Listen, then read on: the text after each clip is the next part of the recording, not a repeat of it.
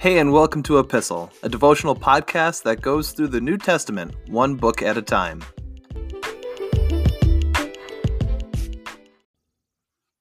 We are in Galatians chapter 5, starting in verse 1.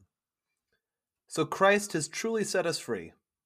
Now make sure that you stay free and don't get tied up again in slavery to the law. Listen, I, Paul, tell you this. If you are counting on circumcision to make you right with God, then Christ will be of no benefit to you. I'll say it again. If you are trying to find favor with God by being circumcised, you must obey every regulation in the whole law of Moses. For if you are trying to make yourselves right with God by keeping the law, you have been cut off from Christ.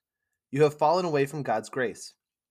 But we who live by the Spirit eagerly wait to receive by faith the righteousness God has promised to us. For when we place our faith in Christ Jesus, there is no benefit in being circumcised or being uncircumcised. What is important is faith expressing itself in love. We see a repetition of the core message that Paul says to the Galatians. And how incredible is verse 1 in the text we're looking at today? It is for freedom that Christ has set us free. Make sure that you stay that way and don't get tied up in anything else. Paul hasn't exactly been building up to this point, even though it's a repetition of the core message. He has maintained this point throughout the entire letter. This was always his point, even all the way back in the introduction of the letter in chapter 1, verse 4 of Galatians. Before he even starts accusing the Galatians of what they've been doing, he drives home the gospel message.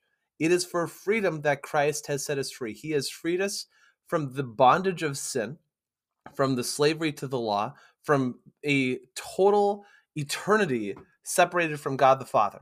And here, as their friend and their mentor and their spiritual shepherd, Paul is warning them about the course that they are on.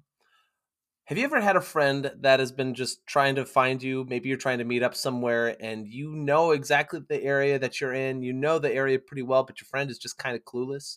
And they're driving around and eventually they just call you and say, hey, where are you? And, well, where are you? And they'll tell you where they are and they're just completely lost. And you realize that the road that they're on is heading maybe the exact opposite way. And if they keep going on their road, they're going to leave the area that you're in and they're just not going to find you. Right? That's the consequences. If you stay on this road, you're going to wind up in Canada somewhere. And, who knows what'll happen to you then. The whole point here is what Paul is getting at is to show them that here's the road you're on. If you maintain this course, this is where you'll wind up. And it winds up with them resulting in being in a spot where Christ is of no benefit to them. If they maintain the road and dependency on the law, they are on a road to nowhere. If they maintain their course, the end result is that they will be separated from God. They are abiding by the law. That means that they have to do it perfectly. And Paul has made this point multiple times in all of his writings and all of his letters that this is not at all possible. There's even provisions for it in the law for when it happens that you fail to abide by the law in the first place. And when the law that you're trying to follow makes provisions for when you inevitably mess up and fall short, it should tell you something, right? It should tell you that, this wasn't meant to last forever. It means that if you are abiding by this, it means that you're going to have to sacrifice a lot of animals in order to pay for the sins that you have committed. And this is what the blood of Jesus does, is that it is way better than the bloods of sheep and goats and cows. And we'll see that in the book of Hebrews when we study that. This is what Paul is driving at again, is that the Galatians have abandoned Jesus in their adherence to the law.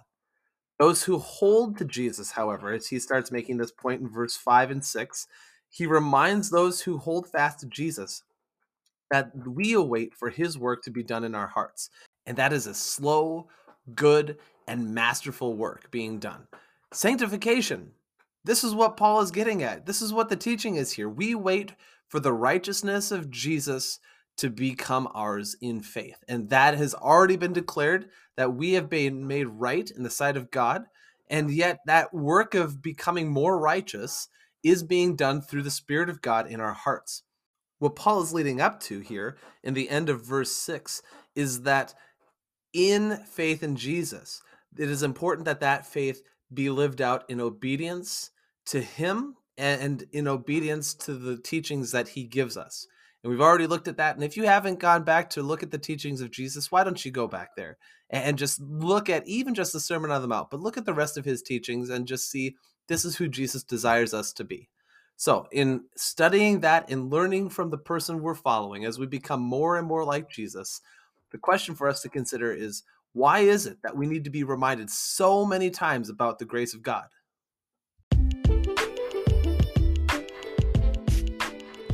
Thanks for listening to Epistle. You can find, follow, and give feedback on our Instagram page at @e_pistle. You can find all of the episodes for this podcast wherever you get your podcasts, and please feel free to share them with a friend. Thanks again for listening, and we'll see you in the next episode.